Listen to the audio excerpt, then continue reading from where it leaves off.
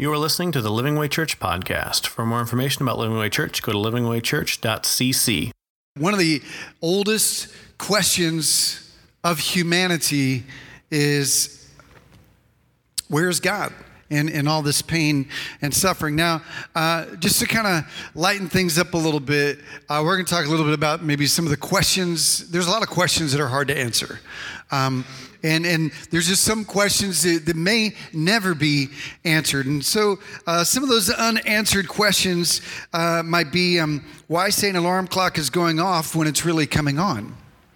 Another unanswered question is, you've heard this one, why do we drive on a parkway and park on a driveway? Why say I slept like a baby when we all know that babies wake up about every 2 hours? What we want to do is not sleep like a baby. Or here's a big question is, if you throw a cat out of a moving car, is that called kitty litter? Unanswerable questions, which reminds me of the book of Habakkuk. Everybody say Habakkuk. It's one of those books that maybe you've never heard of before, and it's one of those hard ones to pronounce. If you want to, when I hear it, I think maybe of like when a cat is like hacking up a hairball. Habakkuk. So everybody say Habakkuk one more time. Habakkuk. And it's actually the name of a person. It's the name of a prophet.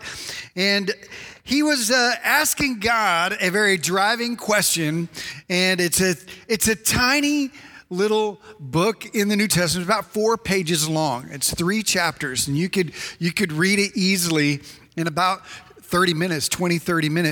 But what we're going to do is we're going to spend 3 weeks on 3 chapters. And we're going to dissect and dive into each chapter verse by verse and kind of see what his big issue was with God. Actually, he's one of the few prophets in the entire Old Testament that pushes back against God. He's one that is unhappy with God's declaration and situation and what he demands and commands. So the big question of Habakkuk is, God, why are you unfair? Why does God seem unfair? Where are you, God? It's hard to believe that God is good when life around you is not so good. And so he's asking a very difficult question. Now, maybe you've asked this question also before. God, if you're there, why is there so much pain right now? Why are you not doing anything about the wickedness that's going on around me? This kind of questioning, by the way, it doesn't bother God. God is big enough to handle this very issue. In fact, there's a whole base of theology that is based upon this topic, and it's called theodicy. And what that means is the study of God's justice. That means if God is just and good, why is there pain and suffering? That whole section of theodicy is like one of the age-old questions of the universe. In fact, the oldest book in the Bible is not Genesis.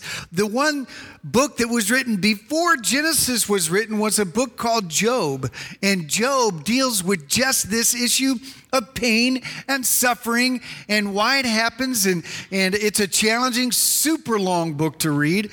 And it is like reading Macbeth. And people are talking for like chapters and chapters at a time with these long speeches. So it can be hard to follow. But the issue of Job is, God, I'm hurting. Where are you? So this is something that has been dealt with for thousands and thousands of years, and something we're dealing with today. And God's not afraid of this question. And when you read Habakkuk, it's like reading someone's personal journal. Anybody here keep a journal? Anybody here keep a journal? It's very, some of you do. It's a very millennial thing to do. Most young adults I know have a journal of some kind, which I think is pretty cool. It's something we all kind of wish we did more of. But when we dive into Habakkuk, it's like we're reading his journal to God. It's like his personal comments, a prophet during a difficult time for Israel. Now, Habakkuk had some contemporaries, guys that were alive during his time, and one of them is Jeremiah. So if you're reading like Habakkuk and Jeremiah, Daniel later on probably knew and heard of Habakkuk because they were all within one generation. And so this was the time. Habakkuk was in Israel during a time when they were starting to stray from God. And they were just wandering away from God. And Habakkuk was just frustrated with society. He was looking at the evil in his culture. He was looking at how people were succeeding even in their evil and wicked life. It's like, God, it doesn't make any sense. How is it that these wicked people can be so successful? Are you not just? Are you not good? Not only are they successful, but they're doing evil and wicked things to others and on others, and they're still successful. So he's angry, he's frustrated, and God is seeing the situation in Israel, and he's about to respond to Habakkuk, and Habakkuk doesn't like the answer. So let's kind of take a look at the first couple of verses for a second, or verse 2 and 3. We'll go back to 1.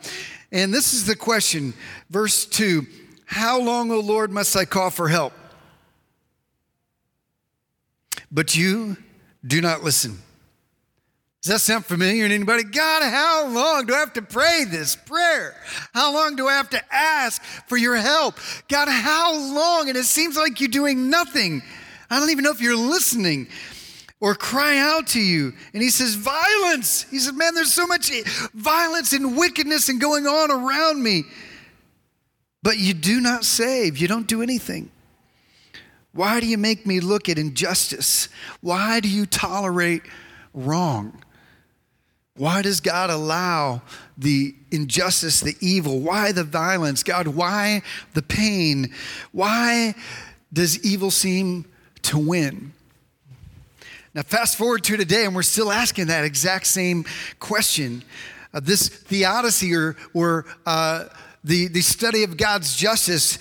God, why do you allow evil people to prosper, but good people seem to constantly be in struggle or in failure or in oppression or in poverty? Why is it that kiss up at jerk gets promoted, and when I'm doing everything right and serving, I never get remembered for the opportunities? How can evil people live to be 102, but my Christian father dies at 52? God, why is it that we can raise our kids according to your word, but are messed up, but yet kids who did not grow up in a Christian home are now serving you? God, it doesn't make sense. How come I try to do what your word says financially and I'm not blessed, and someone spending their money crazy and recklessly and not giving anything have plenty of money?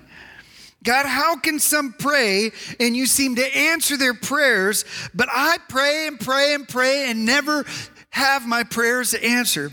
God, why do my headaches never go away? Why does my depression never go away? God, why is my chronic pain such a burden that I pray for to be relieved of and it never goes away? God, how is it that someone can fight and beat cancer and then it come back and take their life?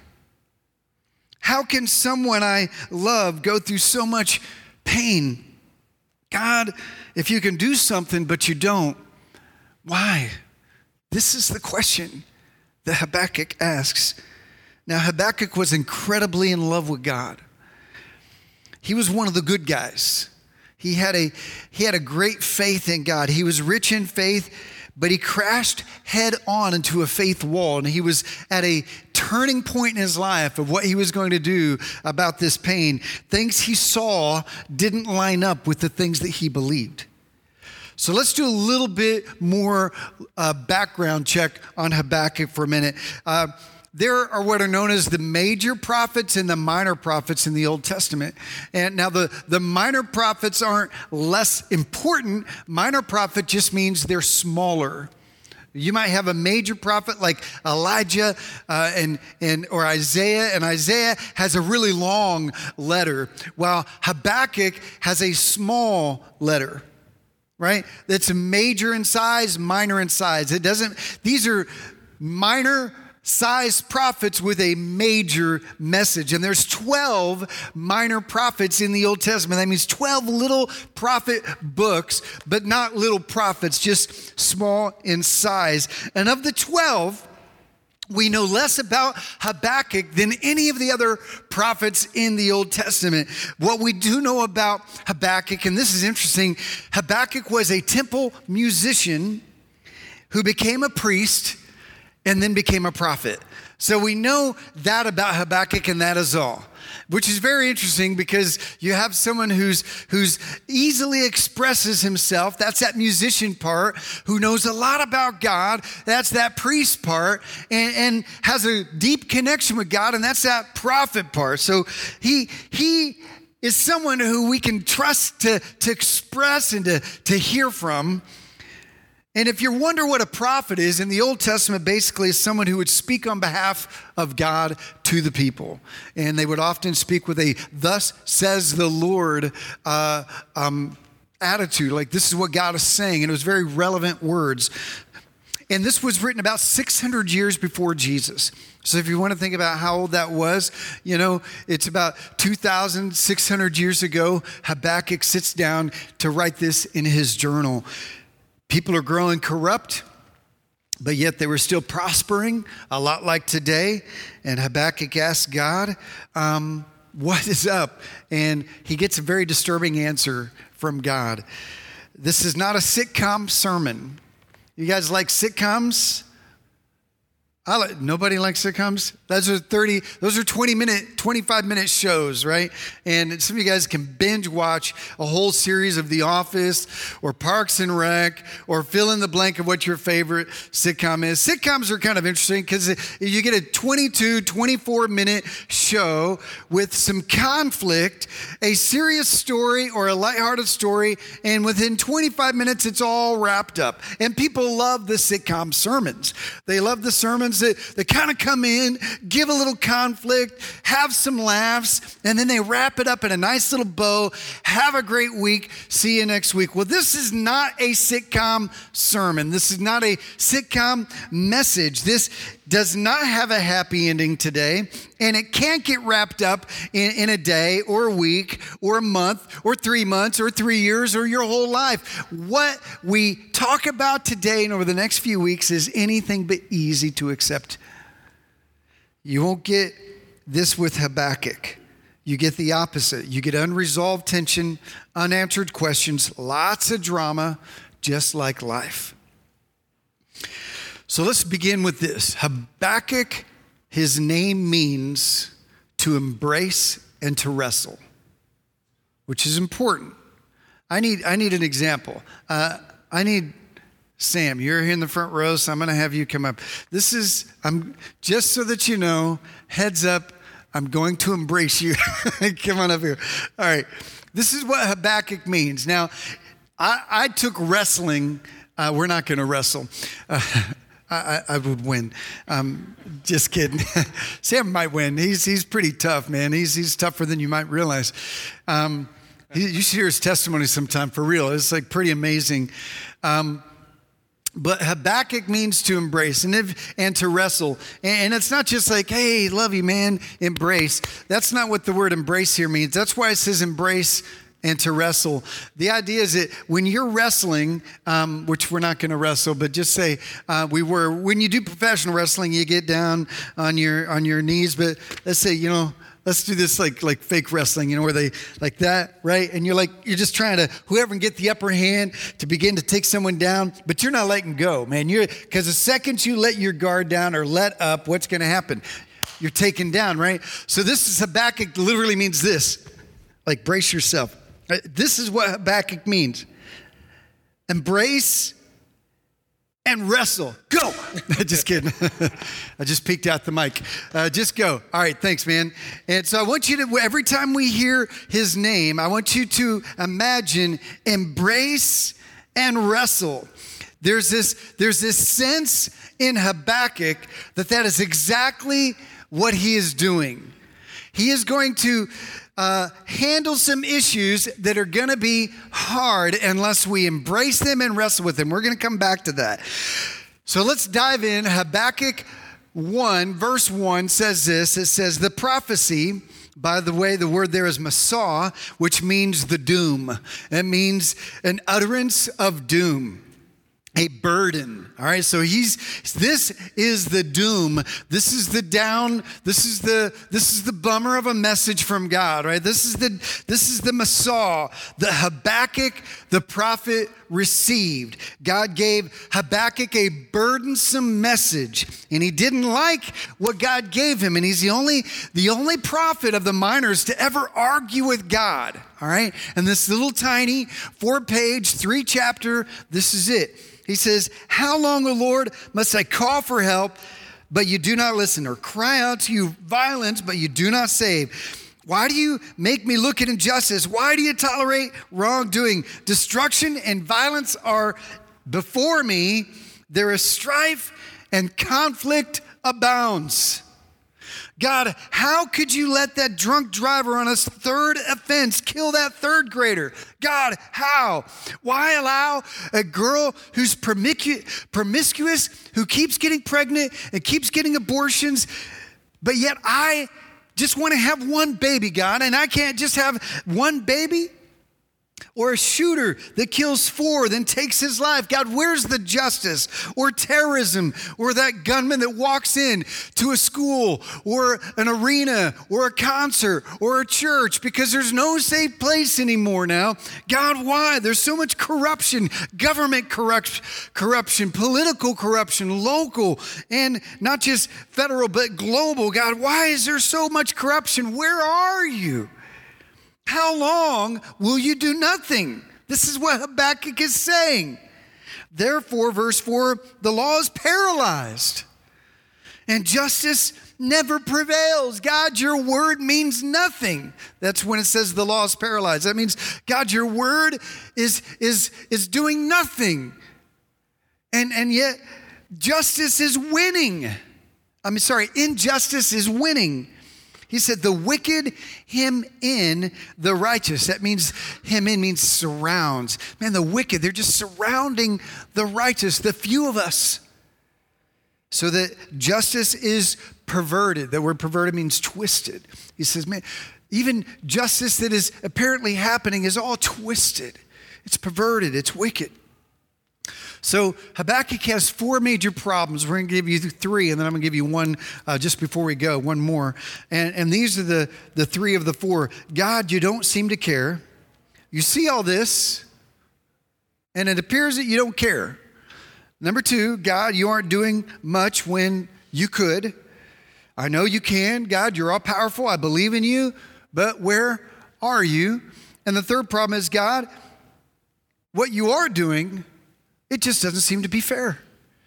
And it's going to seem even more unfair when God gives his answer to Habakkuk. In other words, God, if I were you, I would do things totally different. Maybe you feel that way right now. God, I would totally do things different than you right now. Honestly, I think many of us have thought that. If God is going to do something, then he better do it now. And you think, God, are you going to punish me for feeling that way? Maybe you feel bad, like you can't question God. And that you can't, have these angry feelings and these deep questions. Is it appropriate to question him? I think it is an important part of our faith journey to question God. All right? And this is what's important. This is what Habakkuk really teaches us, is that I think it's important. There are times when questioning God can have a significant part in our faith journey. Think about this. If you've ever read the Psalms in the Bible, it's people crying out in pain, asking God, what's going on? God, are you going to help? But I still don't see it, but I'm still going to trust. That's almost half of the Psalms. Or maybe you read Job and his frustration with God in the midst of his pain and suffering, but yet his faithfulness to never walk away. Or Lamentations in the Bible, which comes from the word lament, which means to cry. The whole book is lamenting, is crying, is complaining, it's frustrated with God. Godly people crying out, God, have mercy. I don't understand what's going on. This is part of the process of our faith journey. And never be afraid to be afraid. Never be afraid to be frustrated. So many are afraid to ask sincere questions, and I would argue that without asking them, it often breeds greater confusion and makes your faith shaky and unreliable. So what do you do when you see with your eyes is so different than what you believe in your heart? Well, this is the foundation of what Habakkuk is all about. Habakkuk lays out a theory called the dip, and I think this is a very biblical thing, and it was laid out in a book by Seth Golden called The Dip, but we're going to take a look at a slightly different version of it. So let's take a look at how the dip works. Here's the starting point. The starting point is before you know Jesus. Okay?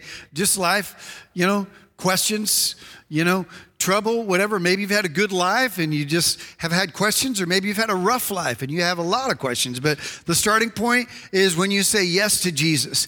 And it's kind of neat when you give your life to Jesus, because it's like, man, it's like the stars are brighter and the colors are more colorful, and it's like, you're on this like spiritual high. The Bible's like coming alive maybe for the first time, and everything is just so clear, and you can't wait to get to church, and it seems like every message is somebody reading your private journals, and you feel like, man, this is so powerful, and you get in the car and it's like, man, that's my favorite song, and man, every time you get in, it's a song that's just so good, and you go to the store, man, there's a parking spot up front, God, thank you, God. It's like everything is just going right on, and you're hearing him, and you're waking up and you're praying. It's like, man, things are awesome. God, you're so good. That is kind of where we would like to stay, but it's not where we often stay.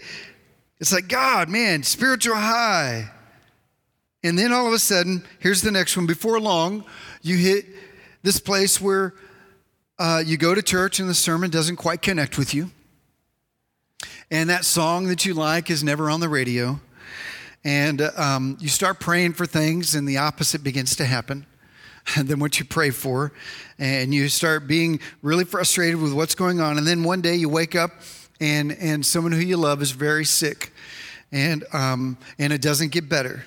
And someone someone you care about gets in a tragic accident, and you all of a sudden you hit this crisis of faith.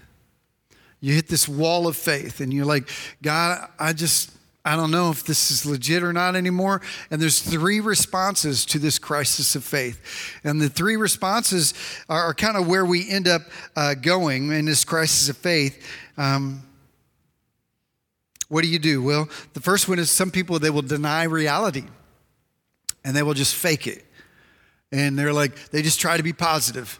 How you doing? You're sick as a dog. Someone you love is sick. You're struggling inside. How you doing? I'm doing great, man. Just doing great. Being positive, singing the songs, playing the game, coming to church, but nothing's connecting. You're hollow inside, got great motions, but you think if you fake it, you're going to make it. Just push through until you get a breakthrough, right? Just kind of, just get out there and live in denial. Don't let anyone see you weak, struggle, or have this depression or concern or struggle in faith. That's where a lot of churches kind of give this impression. Don't ever doubt. Don't ever say anything negative. Just be positive, and it'll all be fixed. I'll be right. But the Bible is filled with this confrontation of reality that we must embrace. So don't be fake about it. But a lot of people, they live in denial, and they just try to fake it, and you think everything's fine, but it's really not. And then some people, they get mad and they just give up and they go back to their old life before Christ. And then, you know what? This is all fake. It's all a sham. It might work for you, but apparently it's not working for me. And so you go back. But then there's a third option. And the third option is to press through. And this is the next one. Go to the next one. The next one is you hold on and you just press through. And this is known as the dip. All right? God, it's going to be difficult. It's going to be hard. I'm going to hold on, and I'm going to trust you. And you press through, and it may not get better for a while. In fact, it may get more painful as you see that downward dip. It may continue to get more painful. But if you stick it out with God, no matter what, if you hold on to him, he's going to take you. Go to that next one. He's going to take you to a new place of growth and intimacy with God if you'll just press through And you'll have a greater intimacy with God than you've ever dreamed of if you're willing to go through a season of pressure and doubt. In fact, the most intimate with God all have one thing in common. They've all gone through the valley, or they've gone through valleys. There's more valleys than mountaintops, by the way. And the mountains look most beautiful from the valley. And the valley is where we find our strength and our fortitude.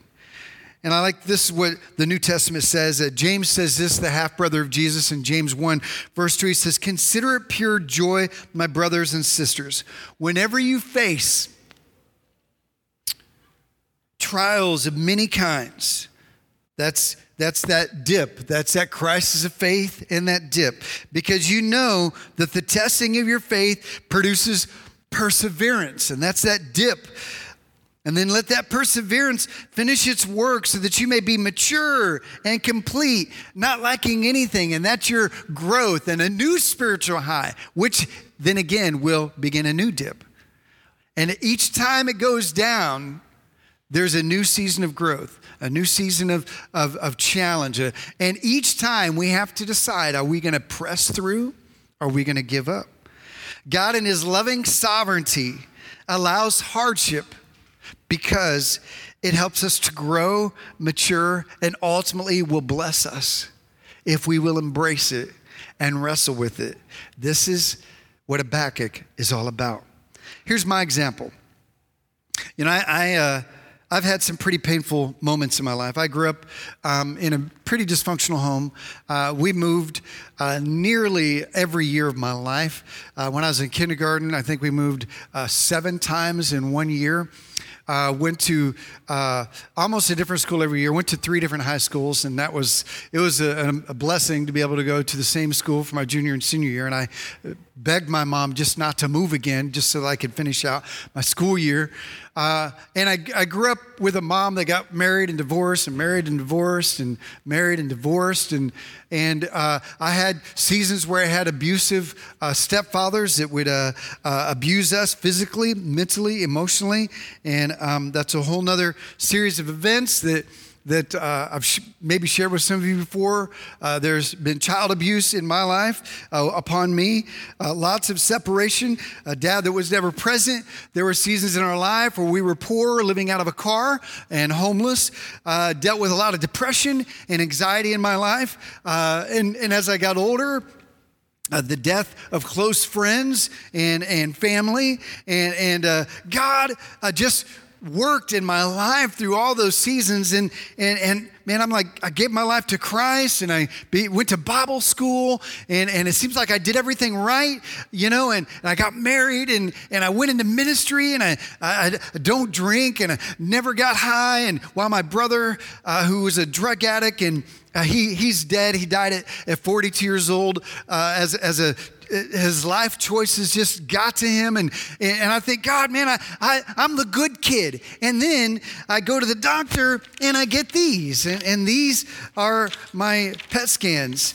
and I don't know how to read them. I don't know if you could see through them at all, but these are PET scans and MRIs, and there's a whole bunch in here of different things going on with me and in my life, and I got these exams, and they told me that I had cancer. And I'm like, whoa, wait a minute. I did everything right. And by the way, when I had cancer, my brother had cancer at the same time.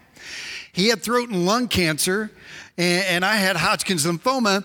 And the last picture I had of him was both of us with bald heads on chemotherapy. And that's our last picture together. And I thought, God, he's the one who's living his choices. And man, how is this living my choices? God, I went through pain and suffering and trials and did things right. I'm a good person. But yet I get these, you know? And I'd learned that it's okay to question. It's okay to be frustrated. It's okay to doubt.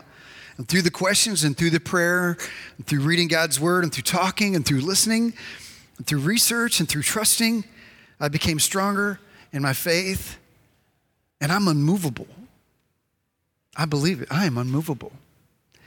And some of you are in chapter 1 right now, and you've got the exam, or you have the report, or you got the letter in the mail, or you got the notice, or you have the breakup, or you have that tragic event, and this could be possibly the most important part of your faith journey.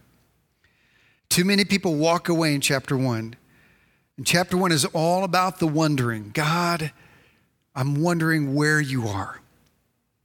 Where you are and what are you doing? And this is at the heart of what God says to Habakkuk. And again, Habakkuk asked the questions, God answered, but it was not the answer he wanted to hear. And this might be the answer that God is giving you, and it may not be the answer you want to hear either. But this is what he says. Again, we want to read it in the context of Habakkuk's life and then understand the principle that it relates to, all right? So know that this word is not a word to you, it's a word to Habakkuk. And then we're going to find out about God's character. This is what he says. Habakkuk says, where are you, God? And this is what God says. Well, God says this, look at the nations and watch and be utterly amazed. The word there, amazed, is tamah, which means alarmingly, no way, amazed. That means you're going to step back and go, what? No way, I can't believe it. You will be utterly amazed. You will not believe it. He goes on to say, for I'm going to do something in your days. You're going to see it. You're going to experience it that you would not believe even if you were told. He goes, but I'm going to tell you, okay, here it is. You're not going to like it. He says, you want justice? Here it is. I am raising up the Babylonians. All right, everybody say boo. Boo. All right, the Babylonians were some of the most hated people in the history of Israel. They were a country that had already wiped out their brothers and sisters in Judah. At this point, Israel had broken up into two countries. There was Israel and there was Judah. And they had already taken out Israel, rather, and Judah was next. And God was saying, he says, listen, the Babylonians, they're coming after you too. And I'm going to let them. And every time you hear the word Babylonians, they're thinking, boo, boo. But God says, that's who I'm using. All right? He says, I'm raising up the Babylonians, that ruthless and impetuous people who sweep across the whole earth to seize dwellings not their own. That means they steal from others, take over their homes, they ransack their way of life, and they're coming your way. And he says, they are feared and dreaded people. They are a law to themselves, and they promote their own honor. These are terrible people. Their horses are swifter than leopards, fiercer than the wolves at dusk. Their cavalry, that means their horse troops, they gallop headlong. Their horsemen come from afar. That means they're really sharp, very experienced, they're trained. They gather them from around the world. They fly in like a vulture. Some translations say eagle, swooping to devour. They all come bent on violence. Their hordes advance like a desert wind and gather prisoners like sand. They mock kings and scoff at rulers. They laugh at all fortified cities. That ain't nothing. By building earthen ramps, they capture them. They just climb right over the walls. And then they sweep past through that city like the wind and go on. Guilty people whose own strength is their God. Here's what God says. He says, I hear you, Habakkuk. I love you. And I understand that the people are growing wicked. And for your own good, I'm going to judge them. I'm going to bring justice with evil people more evil than they are. Your enemies. I'm raising up an enemy who's more evil than you to destroy you. That's not a good message, right? That's like, God, where are you? And God's like, well, it's going to get worse. It's going to get worse. Put yourself in that story for a minute. Put Put yourself in the seat of Habakkuk talking to God. How would you respond? God says it's going to get worse. You're like, what? No. I don't know. It would kind of make you maybe even more angry at God, right? More frustrated. Even have more questions. That's unfair. That's not right. I want you to write this down. Deeply committed believers can express simultaneous questions and faith at the same time. This is what we find with Habakkuk. He's madly in love with God. He expresses incredibly large amounts of faith in God, but yet he has a lot of questions and frustration. You can be both madly in love with God and have a deep faith and still have a lot of very deep questions. So it's okay to have the questions. Some of you you're afraid to ask questions. You should ask the questions. It's part of the journey. I think of the example of Mark chapter 9, a father with a possessed son comes to Jesus and he says, Jesus, can you do anything to help me? Can you do anything about this? Can you help? And Jesus was like, dude, man, all things are possible if you'll just believe in me. And so Jesus asks this father, he says, do you believe in me? And this is what the father says. He says, I do believe, but help my unbelief. Right? It's like, I do believe, but with all that we're going through, man, we prayed so much. We've gone to the doctors. We believe, but we're starting to doubt. God, we believe, but help my unbelief. Jesus allowed him to go through that dip to get him to that new season of intimacy. And God did touch his son. And this is what happens with Habakkuk. Look what happens. This is what Habakkuk says in verse 12. After God says it's going to get worse, this is what he says. He has simultaneous faith and a question. He says, oh Lord, are you not from everlasting? That means you are the faithful one who's in control. Capital L, capital O, capital R, capital D, that's the name of God, Yahweh. That means creator of all, the I am, the one who is forever present, eternal, the King, the Lord of all, the mighty God from everlasting. He says, God, you are God, you're everlasting, you're faithful, you are good, I will trust in you. And he says, my God, my Holy One, that means you're always right, you're always good, you have no evil in you, you have no evil intentions, you cannot do evil, and you cannot impart evil into other people's lives. And he says, we will not die, meaning some translations say you will not die, but either way, this is a statement of faith. Basically, he's saying, God, you're good, you're faithful, you're in control, and I know you're not going to wipe us off the planet.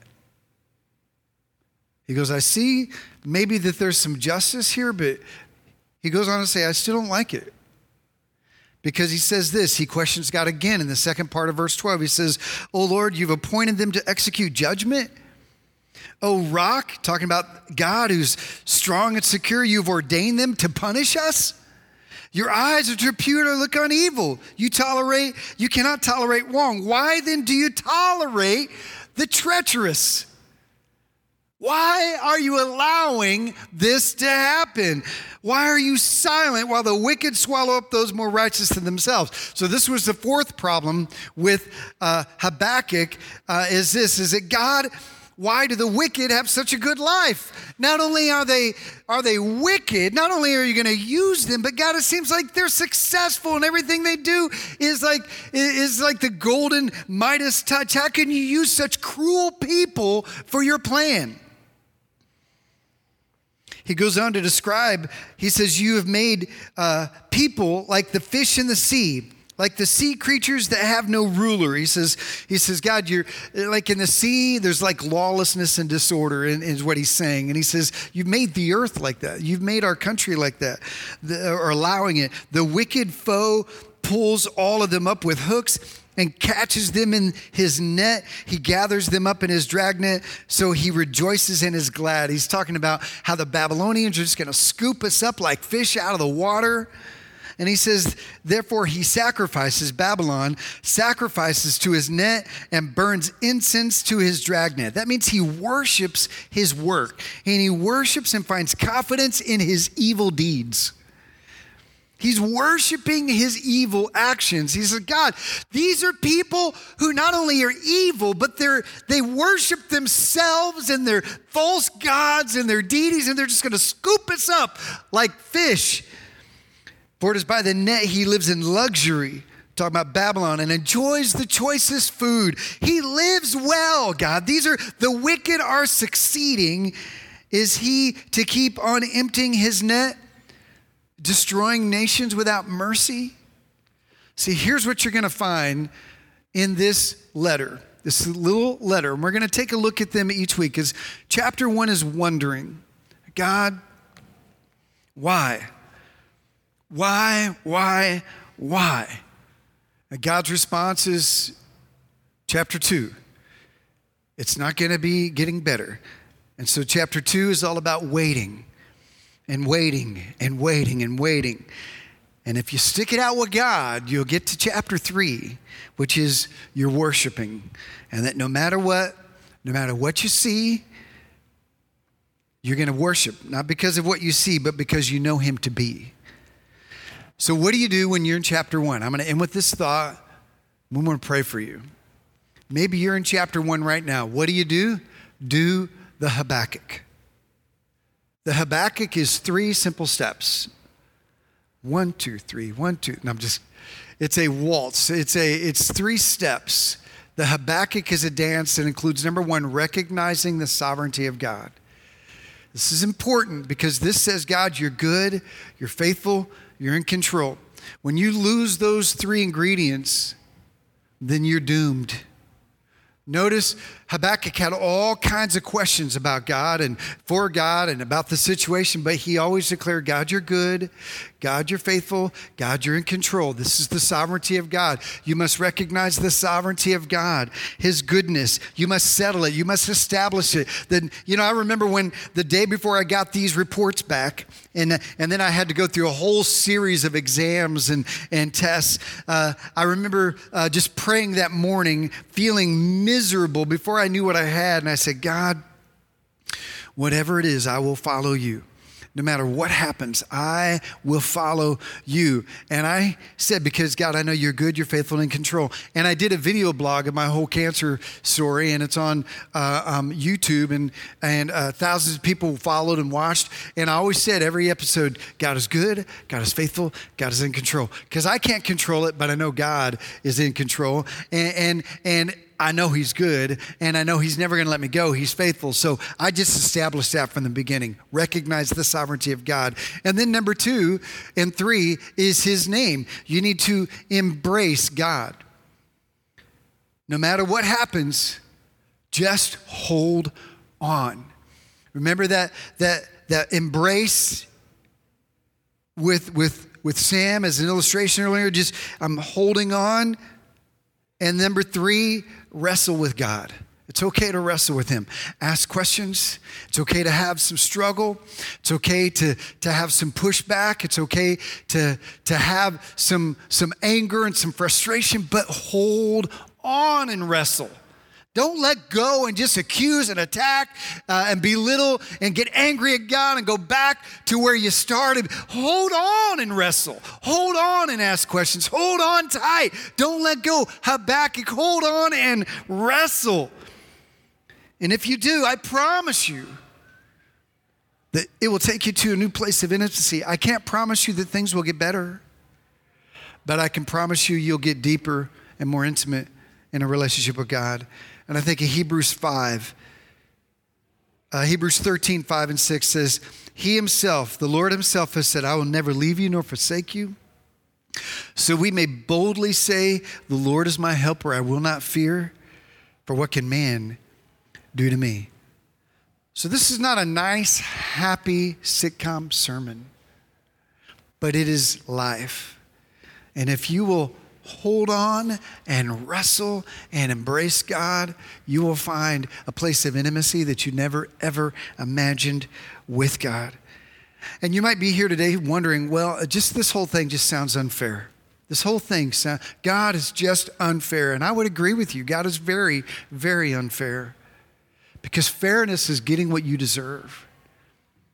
And if I got what I deserved, and if you got what you deserved, it would be judgment. It'd be damnation. It would be hell.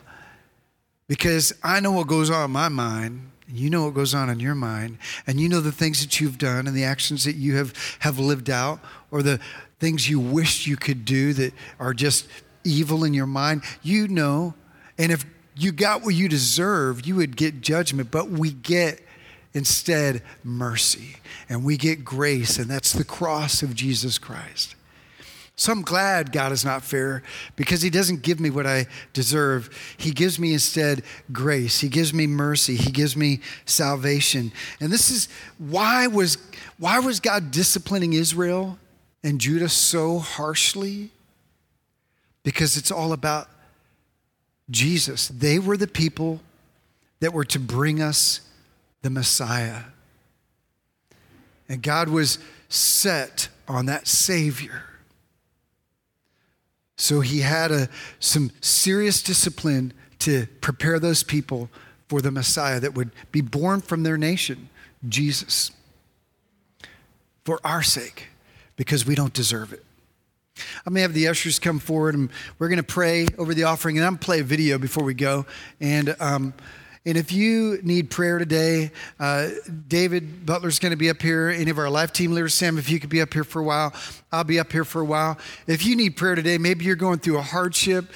Maybe you're in chapter 1, and you just need some encouragement this morning. We're going to be up front, ready to pray with you for a while before a second service starts. And let's pray over the offering. God, thank you for your faithfulness in our church, in our life. And God, I thank you, Lord, that we are, God, called to make a difference in our community and in our world. And God, it's through the faithful giving of our members and those that go to Living Way that allow us to just keep here, keep your mission, and keep doing what you've called us to do, Father. And God, we thank you for that. Multiply it. God, you know what we have need of.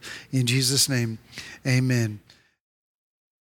Thank you for listening to the Living Way Church podcast. If you enjoyed this message, we hope you come visit us in Garland, Texas. For directions and more information about the church, go to www.livingwaychurch.cc.